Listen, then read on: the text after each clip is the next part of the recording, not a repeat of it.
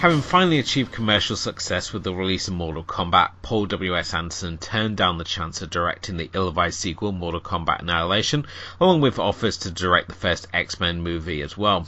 Instead, Anderson chose the option to make an R-rated horror movie instead, which itself an unquestionably risky move on Anderson's part, and ultimately a vision which would feel the wrath of the censor's shears when his initial cut received the Kiss of Death NC-17 rating from the MPAA. The film itself, equal parts blue-collar sci-fi and a homage to his favourite horror films, sees a rescue crew uncover the secrets of this interstellar Marie Celeste of the title. The film itself initially bombed at the box office, only to find a significant cult following since its release, especially as critics and audiences have returned to re-evaluate Anderson's filmography, which this still remains one of the most curious entries. I'm Elwood. I'm Kim. And this is Movies and Tea. Let's take it to the booth.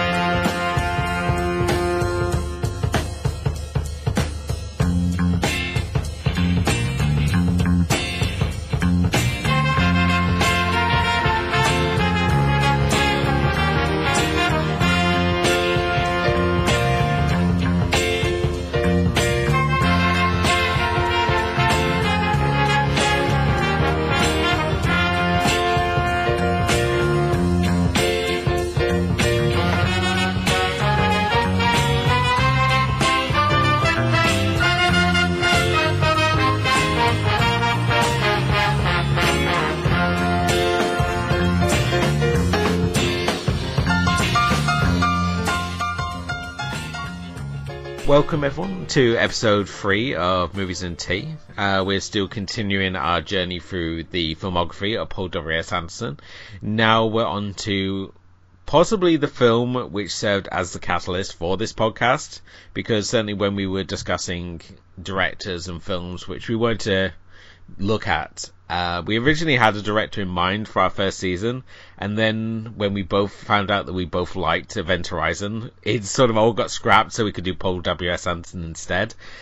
And the rest is history, as they say. But Event Horizon is certainly a unique move for Paul W.S. Anderson. At this point, we've seen him do really sort of the social thriller with Shopping. We then went on to do his first video game adaptation with Mortal Kombat, and now he's moved on to making a horror movie. So in the space of 3 movies, he's covered 3 very different genres to each other.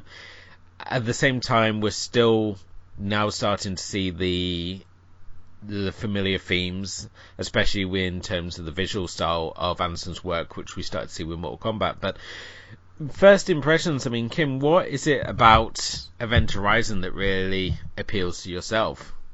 It's the thriller aspect. I really like psychological thrillers, and I feel like to do a really good psychological thriller is a huge challenge, and for the most part, I think that he achieves it right on spot. I like every time I watch Event Horizon, I get so drawn into the film and so interested in what goes on, even if I know what's gonna go on next. And I feel like there's like just this, there's like a deeper sort of story here that like there's like this unknown as well that surrounds the Event Horizon itself, which is the spaceship that it's called. So, yeah. just to clarify that. So not the movie, but the ship itself, Event Horizon, has this like mystery around it that never really fully gets explained, I guess. But you kind of have to take the word for it that it's kind of like they kind of say, oh, it went to hell and it came back much worse, sort of thing. And it's really neat because nothing is more traumatizing than watching someone feel like they're getting played by the ship as they get like all these illusions that their loved ones and all the things that trouble them are coming back to life. Oh, definitely. I mean, this obviously takes place on an alternate history timeline. At this point, according to Anderson's timeline, we're already supposed to have colonized Mars, so we're behind schedule already. And in many ways, the Event Horizon is kind of like the interstellar Titanic of its time, because it sets forth on its maiden voyage in the year 2040, and then minutes into activating the drive, which essentially enables it to go faster than light, as we find out later, enables it to essentially fold space. So in layman's terms, it creates a direct, like a wormhole to go through, to obviously get to sort of the furthest reaches of space, which was designed. So, well, I think just to cut you there, if you don't understand what flipping time or flipping the space is, think like Stranger Things of Upside Down. That's pretty much the same concept, but on land. Yeah. So, I mean, the ship itself, it vanishes. Nobody knows where it is, and it's like declared like the worst tragedy in space history. And then 9 months down the line, the spaceship reappears.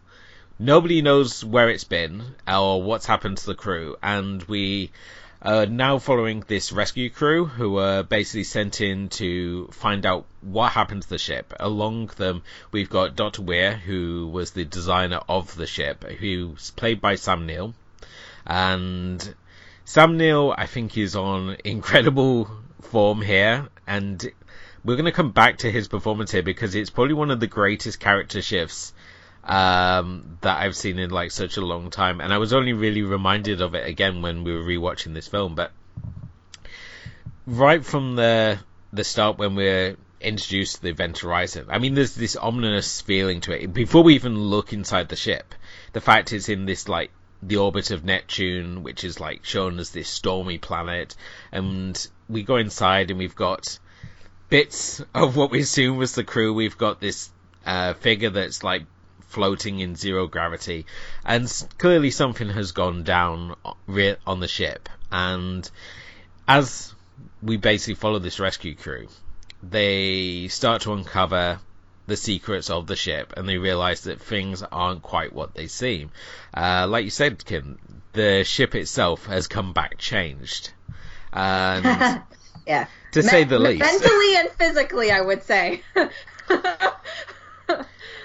Now, I mean, let's just obviously just talk visually about the ship. I mean, the ship itself is modelled after the Notre Dame Cathedral, so it's got this unquestionable Gothic look to it. We've got the spires, which are the turned upside down and used the engine.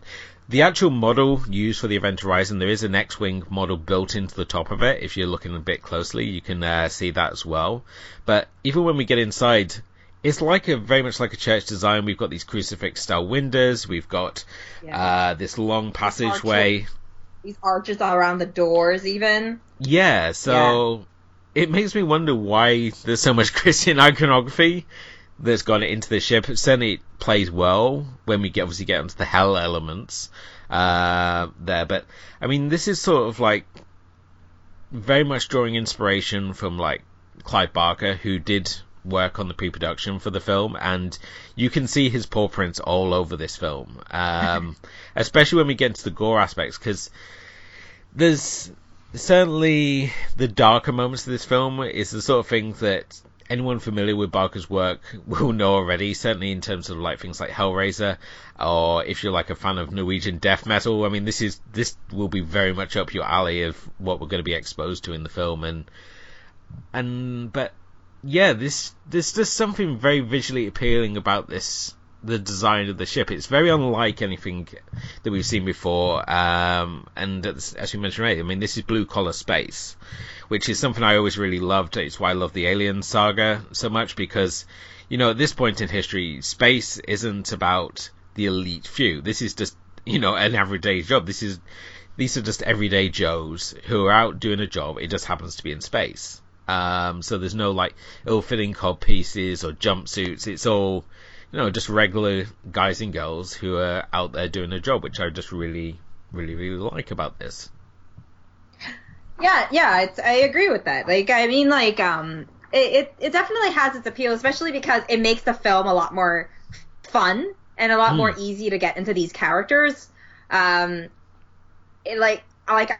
mean, like, on top of that, like, there are a lot of really familiar faces. Like, I didn't even know, like, I mean, obviously, Lawrence Fishburne and Sam Neill were two names that are incredibly familiar to me the first time I watched this film. But as the years have gone by and I'm watching this now, I'm putting more like focus on things, and I was like, oh, Jason Isaacs is in this. And then I was like, oh right, Sean Pertwee was in this too. Oh right, you never realize these little connections in like the movies before that he's done and the people that they're bringing back and that sort of thing. And like you've seen this change of like over the years, like I've seen, Jason Isaacs obviously in the Harry Potter series. And now you see him in this in a much, much younger role. And it's a completely different dynamic as to what he's playing as well. Like I honestly didn't recognize him even watching it this time. So there's a whole lot like it helps that, the faces are familiar now, but at the same time, it's, the roles they play are so like they kind of balance each other out, and they have these like fun little have these like it's kind of like an alien structure in many ways, in the sense that you start at first, you get to know them, they joke a little, you kind of have an idea of what their personalities are, and then the story moves on, and you kind of like wonder, like you start seeing what are their demons as the movie goes along, and that's a really neat take on like just having the setting that they chose. Yeah, definitely. I think certainly when we talk about the setting for the film, I mean, the original script for the film saw the crew very similar to Alien. I mean, it's very hard to compare this film to Alien because they are very similar. I mean, it's the haunted house in space, which is the same for both films here. The original script for this did see the crew fighting like very Lovecraftian aliens that had taken over the ship. So we had these like long tentacled aliens that they were battling, and Anderson rightfully felt that if he stuck with that idea, it's going to be too much of an Alien ripoff. It's not going to be the sort of film he wanted to make. So instead, it's still very much in that Lovecraftian vibe. He goes for the unspeakable horror side of things. So what happens to the crew, we get in like very quick sort of bursts. Again, this is mainly due to the censors, because a lot of the fate of the crew was a lot more explicit in the original cut, but we get this sense of the unseeable horror element which he goes with, and I think it's much more to the film's benefit that we go down that path. But like we were saying, as with Alien, these are just like everyday folks, and we can see that in like how the crew interact, as you said. And I think one of the key moments when Dr. Weir's explaining how the gravity drive, like the heart of the Event Horizon works, and he's like tries to do the science thing, and he's like, no, break it down to layman terms, and then he's trying to explain again, he's like, no, break it down further. So these you can tell that why they work in space, they're not into like the specifics and the science of how space travel works. The actual gravity drive, how he explains it using a magazine and a pencil just to show how space bends, and I thought it was just like a really great touch. And there's so many aspects of this film where you think, oh, that's just like a flamboyant flare. Like when we look at the gravity drive itself, and it's like this rotating orb, which does bring back obviously memories of Hellraiser's Lament Cube, the puzzle box, and this was actually intentional because Anderson's a big fan of Hellraiser, and he wanted to make the drive his own version of the puzzle box, so we get that. And even when we're looking at like the Psycho Funhouse tunnel, which is like this grinder tunnel, and you think that's just health and safety nightmare right off. But it's incredible because I actually went. I think I went to a Ripley's in. I think the Ripley's, believe it or not, in New York or something. I can't remember, New York or Niagara Falls or something. And they had that exact tunnel. I remember taking a picture in it. I really loved it. I was like, oh my god, this is so awesome. Yeah, no, I think that like visually, like we're kind of going back into like the ship design now, but I really, really like think that the ship design is one of those things that really give it character. Like not only is it talking about, like just the cathedral design throughout, but also like these little things like the core drive is like this big part of big part of the movie itself. So as you go in, you kind of like have these little spinning things and these little like deceptive corridors where you're like, oh, someone's gonna get dizzy and fall down or something, you know? And then you have like, you walk in, there's all these like spiky walls and this big thing that turns and makes a weird sound or something, and then it turns into this like Starship Troopers Starship Troopers sort of like gate. Is it Starship Trooper? Stargate SG-1. That sort of like thing that transports you through, and there's like all these little like, I think that maybe like what feels weird is that Event Horizon, like I don't know the time frame of this and all these other things that show up in the film, but like whether it's inspired other movies to do things or whether it was inspired by something else. But I mean, I never have problems with movies that like kind of pay homage to things they really think are creative and things that they find are, you know, really interesting. I think that it's nice, you know, like especially if they work it in a unique way into the story that they're building. And I think that's also one of the reasons why I do like Event Horizon so much.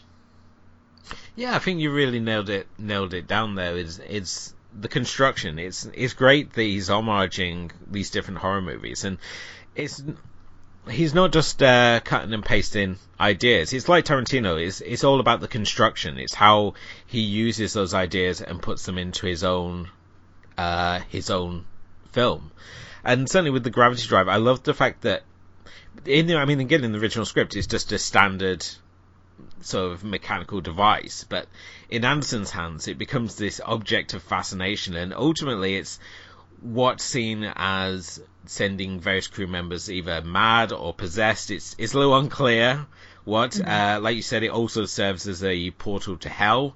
So it serves many functions, and just the way it moves, the way the lights come on, it's got this it's seemingly got its life of its own. You've got the feeling that it's like the ship itself, that it's come back with this sentient mind. It's not this idea that the ship itself is haunted. It's like the ship itself is now alive because it's been possessed by whatever dimension it ended up in, be it hell or some hell dimension that it's ended up in. And as we said, while it's like seems like a lot of visual flair, we're seeing a lot of Anderson's favorite trademarks, such as the endless corridor, as we see with that grinder corridor, which I love the fact that what I really love was, sorry that I interrupted you, but like what I love is the fact that there's this like huge long corridor between the front and the back of the ship. And I think that is like we've been talking about long corridors and his love for it, and it just kind of like piqued my interest, and suddenly I was like, oh yeah, this one has it too, you know. I mean, even works in symmetry, like the explosive devices that go along the corridor, because he's worked out the way to have this ship so that the middle section, which is this long corridor, he's going to have these explosive charges, but they're all in symmetry. Which is sort of like he had to work in symmetry some way, so he like works it in the explosive devices. So if the crew need to escape the ship, they would all go in the front portion, and it would blow apart, and the back portion would like force the front part. And I love the fact he's clearly sat down and thought, okay, I've got these visual ideas, but I have to explain it. So we want to have this meat grinder corridor, but we can't just have that. So he's sort of like, oh, this is to avoid the compromising of the magnetic fields caused by the gravity drive. So he explains away anything that sort of like seems like a gratuitous visual flair at all. And I mean, the real trick here is the fact we see about 5 different areas of the ship. We see like the bridge, the med bay, the hallway, and the engine room. But in our minds, I've played this trick that we've seen the whole ship. Mm-hmm. When we've only seen like 5 areas, but we get this feeling that we've seen the whole ship, much like with Alien. We never see the whole of the Nostromo, but we have in our mind that we've been to all the different areas of the ship, even though we've only seen like a small little portion of it. And certainly when we get into the finale, and we've got the Kathleen Quinlan's character, who in her mind, she's the whole film, her fear is for her son, who is disabled, for him to be in pain. So, okay, we're just gonna say now, spoiler alert. She's at the end. She's feels that she sees him, and she goes to chase after him, and ends up falling to her demise in a really cool death sequence. And it's not only this wonderful nod to Don't Look Now, the ending where the lead thinks that he sees his daughter, this girl in the little girl in the red coat, who he's been sort of like taunting him through like the streets of Venice. So it's a real fun sort of play on that scene. Is it though? I've never seen Don't Look Now, but I actually thought about because there was one scene where her boy was standing in like water, and I actually thought it actually reminded me of that It scene with like with the little boy in the yellow raincoat just standing at the end of the sewage area. Also, so I don't know. I don't know. I've never seen Don't Look Now, but that was what I thought of when I saw it. Yeah, I think that's just some of these homages. You can tell that Anderson's a big horror fan because some of them are a little more obscure than others. I mean, he works in the blood torrent from The Shining, which we obviously see coming out the lift in that memorable scene, and which has since been memed to death. And here he gives us his own version, which he was the reason he cast Jolie Richardson because he wanted to have her specifically in that scene, because he thought that this posh-speaking English actress, it'd be really amusing in his mind to see her covered in this torrent of blood that was like flowing down this hallway. So it worked for him, and she's great in the film. I mean, just going back to the cast here, I mean, this is, as you said, Ray, this is a cast of known actors like Lawrence Fishburne, Sam Neill, and lesser known actors. Like, we've got Richard T. Jones as Cooper, who provides the much needed humor elements of the film. We've also got this really sort of adopted mother-son relationship between Catherine Quinlan's character and Jack Noseworthy. And I couldn't help but wonder if the relationship they have, because he calls her Mama Bear, she calls him Baby Bear, is this sort of like is he like the surrogate son to her, because he's obviously away from her own son for like months at a time? Is this a way of dealing with being away from her own son, that she has this surrogate son in the youngest crew member? And they seem to share this mutual bond, even though it's never really fully explored. We just get obviously the pet names they have for each other.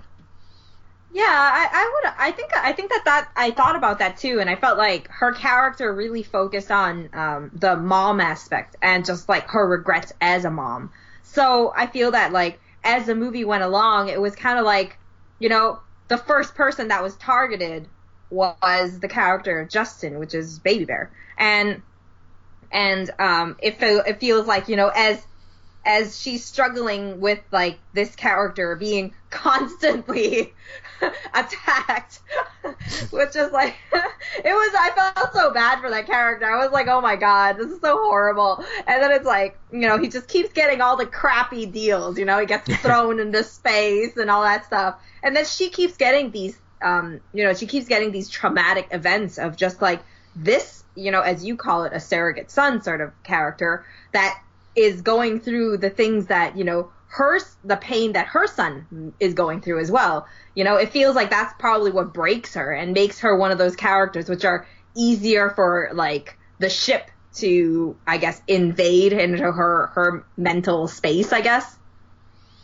Oh, definitely. And it's interesting to see how the different characters obviously deal with the situation, because Lawrence Fishburne, his character Captain Miller, he's very methodical in his approach, despite the fact he's just like clearly there to do a job. I mean, he's haunted by this the memories of this crew member he lost on a previous job, and he's very much now driven to the fact that he will never leave a crew man behind. He will never lose someone on a job. And the ship, as I said, it taps into these fears, so he's like constantly taunted by the images of this burning crewman.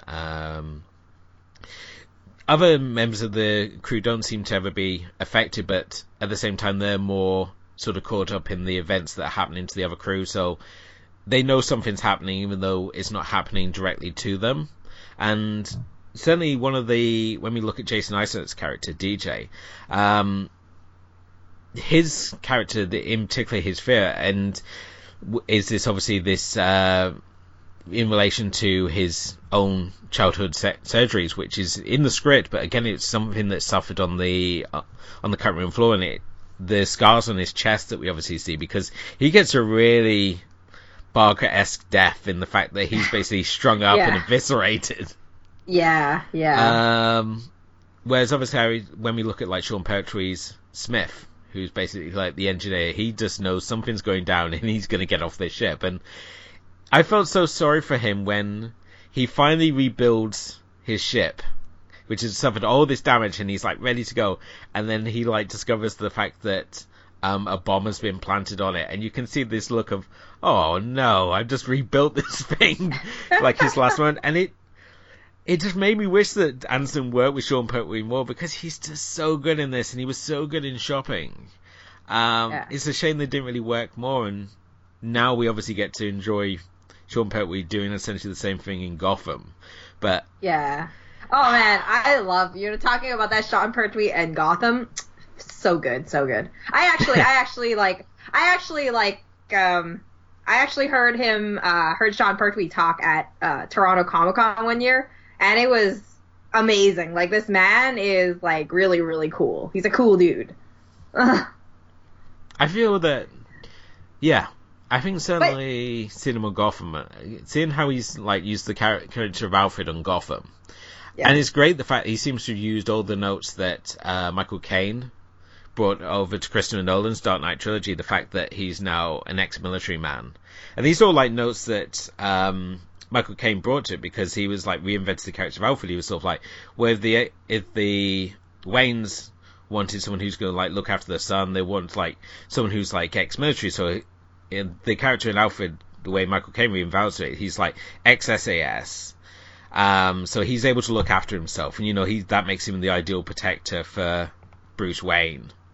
And I love the fact that he's just carried across all these notes that Michael Caine has developed for this character, and is now working it into his own vision within the realm of Gotham, which for one is still one of the best superhero shows on TV at the moment. I think it's well worth discovering if you haven't already. But yeah, so going we had a little Gotham sidetrack. Going back, no, I think the thing that I think like one of the things that people need to remember, I think, is that it's really nice to see that people are reevaluating Paul Anderson's films right now, and especially since we're kind of joining in that sort of movement. Yeah. Because, if you think about it, we talked, like you mentioned before, Paul Anderson did 2 movies before. He did one which was an action video game adaptation, and then he did one which was a social thriller. So this is his first move into something like a psychological horror thriller sort of style. And it's a big challenge, Personally, I think it's a big challenge, because horror thrillers are, like 1 in a million. Not a lot of people are able to get there, And I feel that it's, like if you think about it, he achieved quite a bit with this one. As much as, there are a lot of homages. If you think about a lot of like debut titles from like, say, indie horror directors nowadays, a lot of people base their movies through homages too, as, a key selling point. And, to think that, he actually worked this into just paying homage while sharing a story, and that he, and directing a story that really intrigued him, along with having all these like really gory and kind of like it's an intense experience, to say the least. Like you don't expect it to be this intense, like you didn't. It's quite, like you said, like just looking at how Jason Isaacs' character kind of like goes.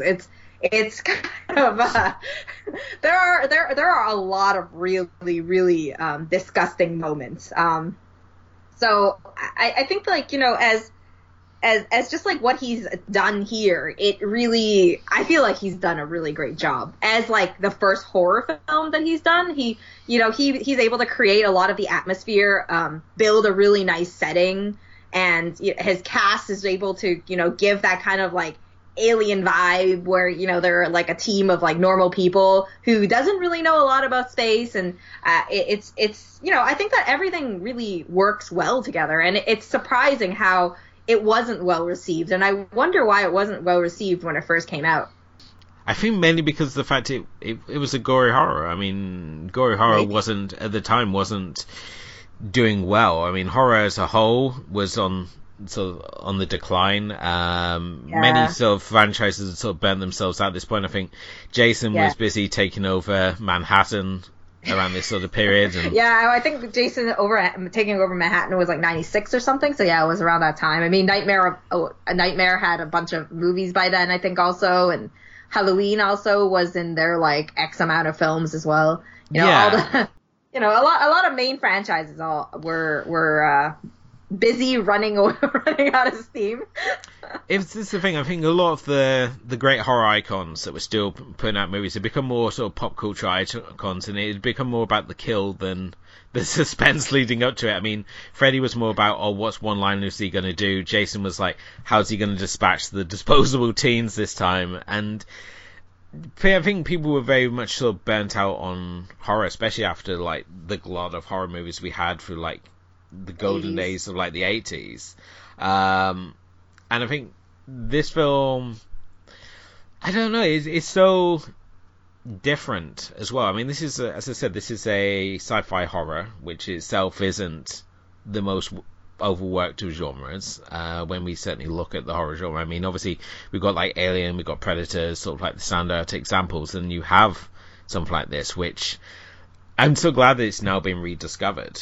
And certainly the fact that it was really when it was released on VHS, and it's sort of through word of mouth, it sort of picked up this sort of like cult following, which it rightfully deserves. But this is a film which is so, yes, while it's certainly gory, I mean, the first 3/4 of the film is played very psychological. I mean, here Anderson is able to create more terror through the sound of fingertips running over fabric than any of the gory effects that we see up to this point. I mean, we get a couple of gory thrills, such as seeing what happens when someone goes into a vacuum. That's kind of cool to see.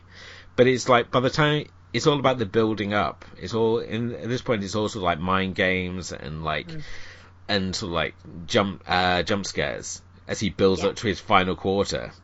And this is where the film, like, it sort of like not only goes off the rails, but like careers like off the rails into sort of like, you see where he's like, what he's been building up to, as we get like this reveal of what happened to the crew through these like quick cuts of the footage of them after they've, we assume they've basically gone into this hell dimension and everything's gone to hell in a handbasket.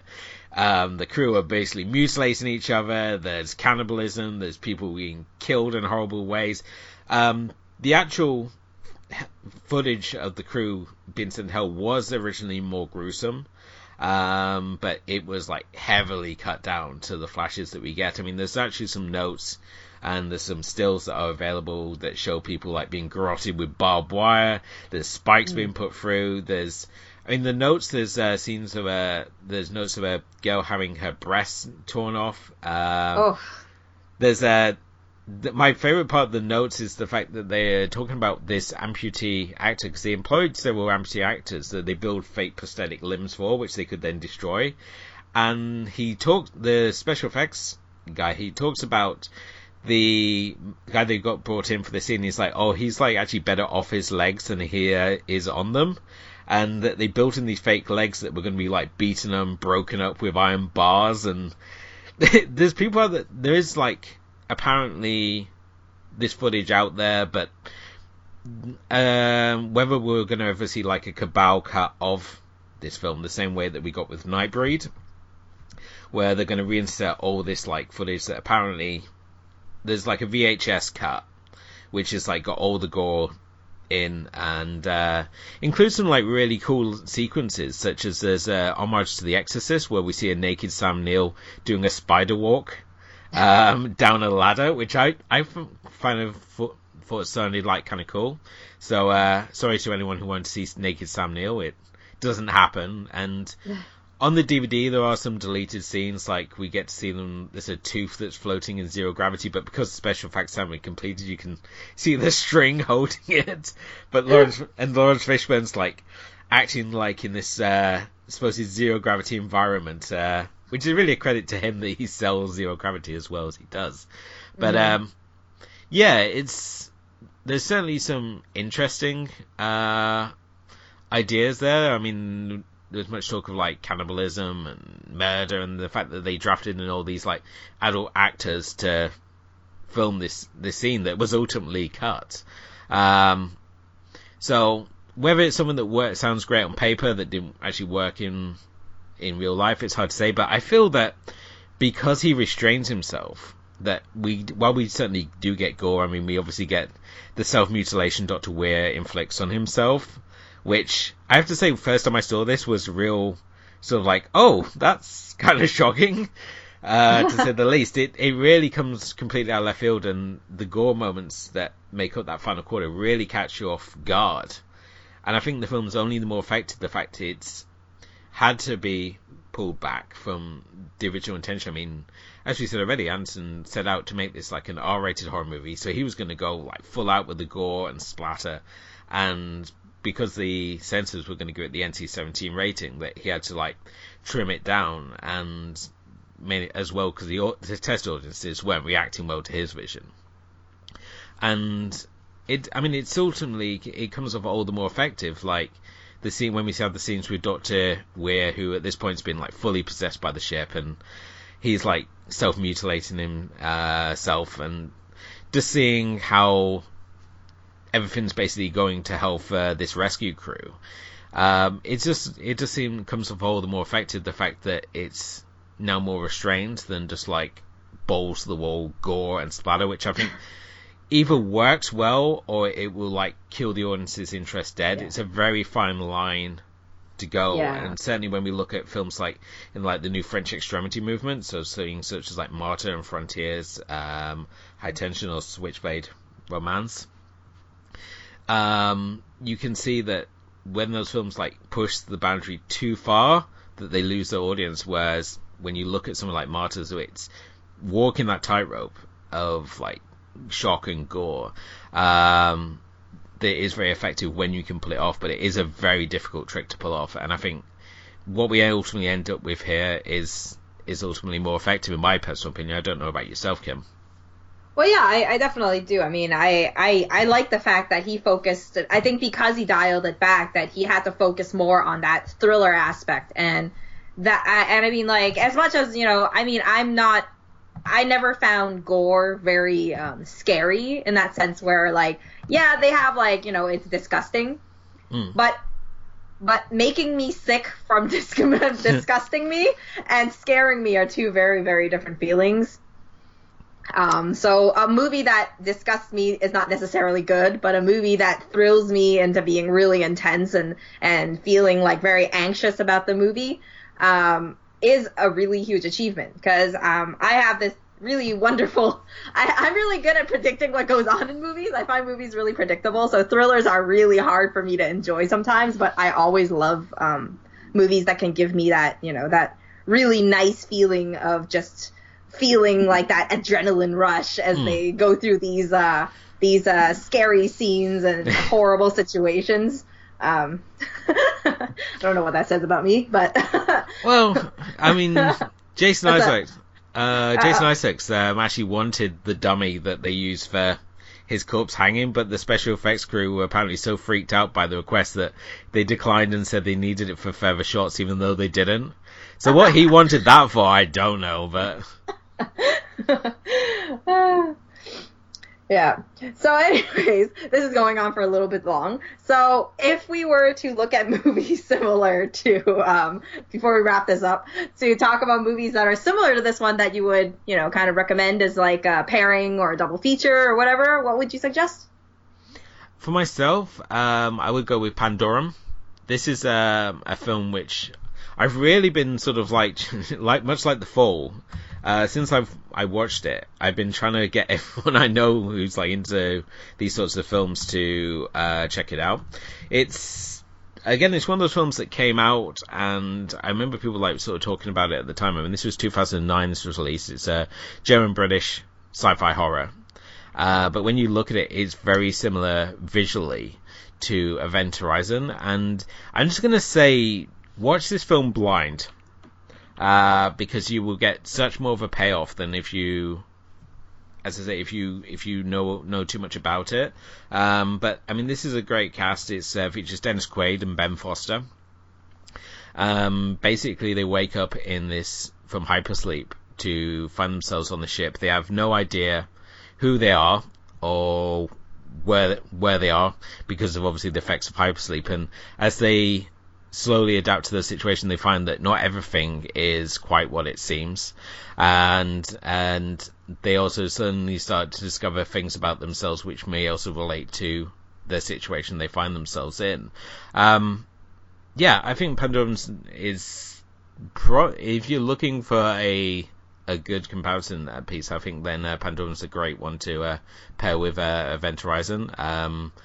Other than that, I would say Sunshine by Danny Boyle. I think Danny Boyle owes a lot, again, to Paul W.S. Anderson. We said already that he sort of snuck in with Shallow Grave after Shopping came out to sort of launch the revival of British cinema. Again, when you look at the finale of Sunshine, it's very hard to not compare it to Event Horizon, the mysterious crazy man on board the ship. Well, don't reveal too much. I still haven't seen Sunshine yet. I haven't seen Sunshine. It is on my list. Everybody tells me to watch it. Yes. And I haven't seen it yet. But for myself, the first movie that came to mind was Sphere, 1998 Sphere with Dustin Hoffman and Sharon Stone, Samuel L. Jackson, obviously. To be honest, I don't really remember much about this film, but I do remember it was a sci-fi thriller, and there was one part that I literally shrieked and jumped out of my seat when I was watching it. So I don't know if that will still happen today, since I watched it like 10 years ago. But I think like Sphere is also one of those movies which are kind of like cult acclaimed. And not so much very loved by the people who first saw it, at least. I was looking at some of the stuff. I think it was like some odd low percentage on Rotten Tomatoes or something. Yeah, but how can you trust Rotten Tomatoes? Yeah, I usually feel very different. Quite the opposite from it. But other than that one, I mean, I would say something a little bit more recent would be 2013's Europa Report, which is an indie film set in, it actually feels very similar to this one, where it's like, you know, it's a future and people are exploring in their spaceship, and it's just like a ragtag team of people. It's like normal people. You really feel like they're, you know, they have their little moments where they bond, and then you start feeling like, you know, they land on this like island, and then this planet. And they start, you know, they start experiencing these things, or they start feeling like it's something that I don't want to get too into. It also is kind of like a Pandorum deal, where you should go in knowing the least possible to really like discover the magic and the secrets that are in this thriller. I know it has like very mixed reviews as well, but I really liked it. It could be the Daniel Wu aspect, but I really liked it. There we go. Yeah, I think that both really good. One I've seen Spear, and I definitely agree that it's a great one to pair. I mean, Spear also ties into that idea of the line between reality and hallucination, what's going on. I think they both have similar ideas, and I think Spear does some really interesting ideas. It's one of those films that wasn't appreciated when it came out, and I think it's gained that sort of cult following afterwards. And I think to really sort of put an end note on this, when Anson was going into work with Kurt Russell on the film we're going to be talking about on our next episode, Soldier, he showed him Event Horizon, and Russell basically said to him, forget about what this movie's doing now. In 15 years' time, this is going to be the movie you're glad you made. And I think that perfectly sums up how I feel about Event Horizon. I'm glad that he made it. And while it may not have like been this critical darling of a movie and this huge success for Anderson, I think it's a movie I'm so glad that he made. I still think it's fantastic, even after numerous viewings of this film. And it's still a film that I'm love to come back to, and sort of on a yearly basis, and just like find new details or just enjoy the thrill ride that it is. But out of his filmography, I think Event Horizon is always going to be that special one for me. Yeah, I agree. Yeah, as I said, that brings us to the end of this episode. And Kim, what are we going to be looking at for our next episode? Even though we've essentially given it away already. We just talked about it. So we're going to be looking at Soldier, which was released in '98 and stars Kurt Russell. Woo! Awesome.